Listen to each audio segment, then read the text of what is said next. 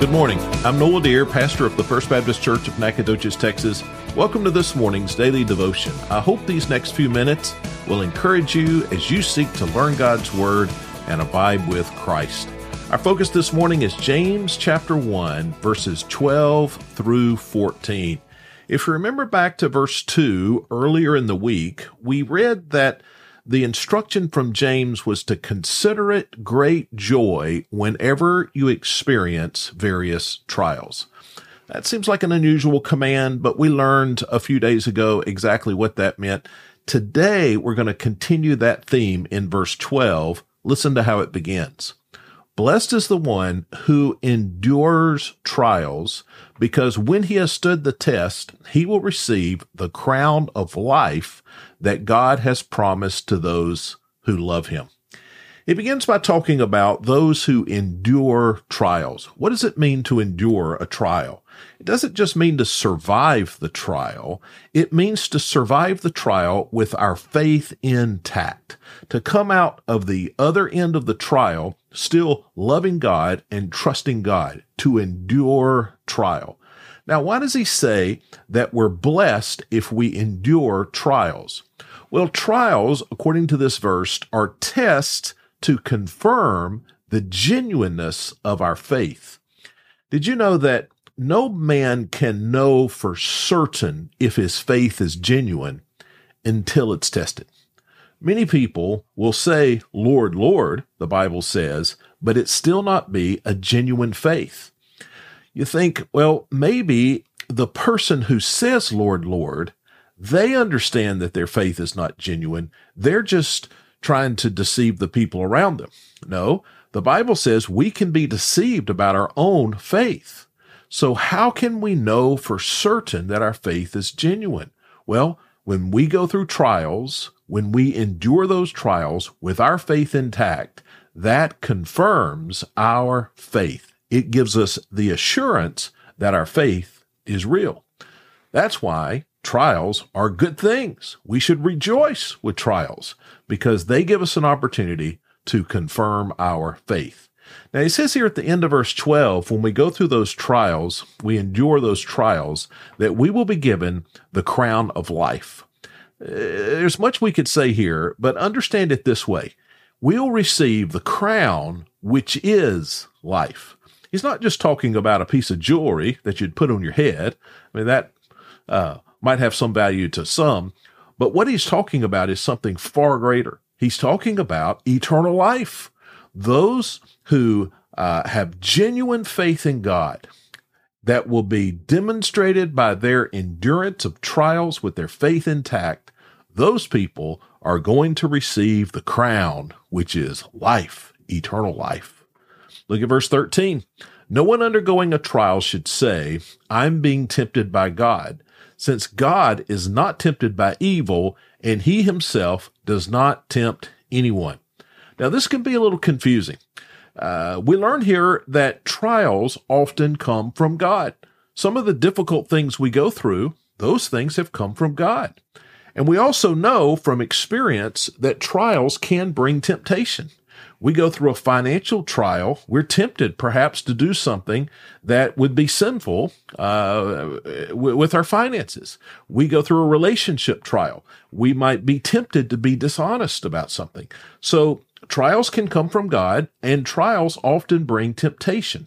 But he wants us to know here, the temptation is not from God.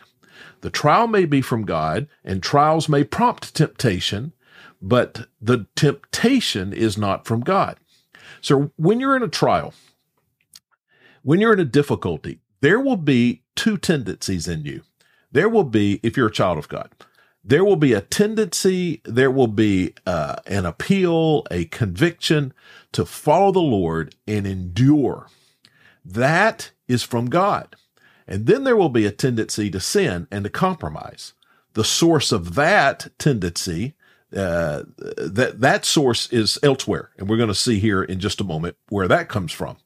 Temptation never comes from God. Now that instructs us that we should never blame God for our temptation. We should never say, God put us in a lose-lose situation. God tempted me to sin. We should also not blame our temptation on things that God controls. We shouldn't say, I sinned because of my circumstances. I sinned because life was hard. I sinned because the relationship was bad. I sinned because of people. I sinned because of the timing of things. All of those are just fancy ways of blaming our temptation on God. And he reminds us here, God does not tempt us.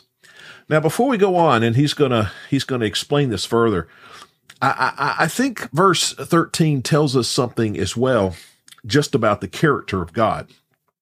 He says here that God is not tempted.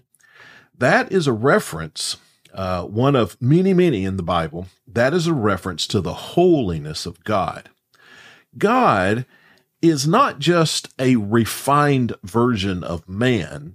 God is in a completely different category. See, to be holy means to be different. It means to be separate. God's not just a little bit stronger than I am. God's strength, well, it's in a whole different category than my strength. God's knowledge is not just a little greater than my knowledge. No, God's knowledge is in a whole different category.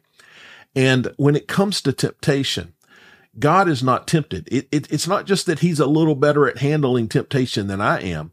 It's that God is in a completely different category. He is holy and he is not tempted. I was working in my wood shop a couple of days ago, and I'm building something that includes a magnet, and I was testing the strength of the magnet. And so I put it in the little thing that I was building, and I wanted to see how much pull it had. And so I reached over and I grabbed another little tool that I used that was made of metal, and I held it near the magnet to see how much pull I had, and it had no pull. And then I recognized I had picked up something made out of aluminum, and the magnet has no effect on the aluminum. Then I picked up something made of steel, and the magnet pulled on it. Those are completely different substances. The magnet has no effect on the aluminum. Temptation has no pull on God. It's not just that God is better at saying no. It's that God cannot be tempted. Let's look at verses 14 and 15 together. But each person is tempted when he is drawn away and enticed by his own evil desire. And then after desire has conceived, it gives birth to sin. And when sin is fully grown, it gives birth to death. Now, he tells us here to begin with the origin of sin. Sin comes from our own hearts, our own evil desires. Sin doesn't come from God. Temptation doesn't come from circumstances. It doesn't come from other people. It doesn't come primarily from Satan. If there were no other people, if Satan had no influence on us at all, if circumstances were perfect in our lives, we would still be tempted to sin, and we would still sin. The Bible teaches us that our hearts are wicked and deceitful. Jeremiah 17:9 says it well. The heart is more deceitful than anything else and incurable. Who can understand it? It's not just an issue of the fact that we sin. We don't just sin. We are sinners. That's who we are. We're not sinners because we've sinned a few times. We sin a few times, more than a few times, because we are sinners. That's in our heart. Sin comes from our fallen nature. Now, these two verses not only tell us that, but then it gives us a little bit of an anatomy of sin. So sin starts with us, and according to these two verses, it starts with deception. We're deceived. We don't know the truth. And then that deception leads to desire. We have a desire that comes from the sinful heart that is within us. We desire something that is wrong. And then desire leads to disobedience. And then he says disobedience leads to death. We need to understand the progressive nature of sin, the anatomy of sin. We also need to understand right there the consequences of sin. Ultimately, sin brings death. Apart from Christ, sin brings eternal death. Sin brings death. People need to know that. People in our culture, in our time, people are so casual about sin. Sin brings death. I think about what the Puritans wrote about sin and death. John Owen wrote, "Be killing sin, or sin will be killing you. Thomas Manton said it this way: either sin dies or the sinner dies. But it's never been said better than the way the Apostle Paul said it. Listen to Romans 8:13. If you live according to the flesh, you are going to die. But if by the Spirit you put to death the deeds of the body, then you will live. Sin brings death. We are to be fighters of sin.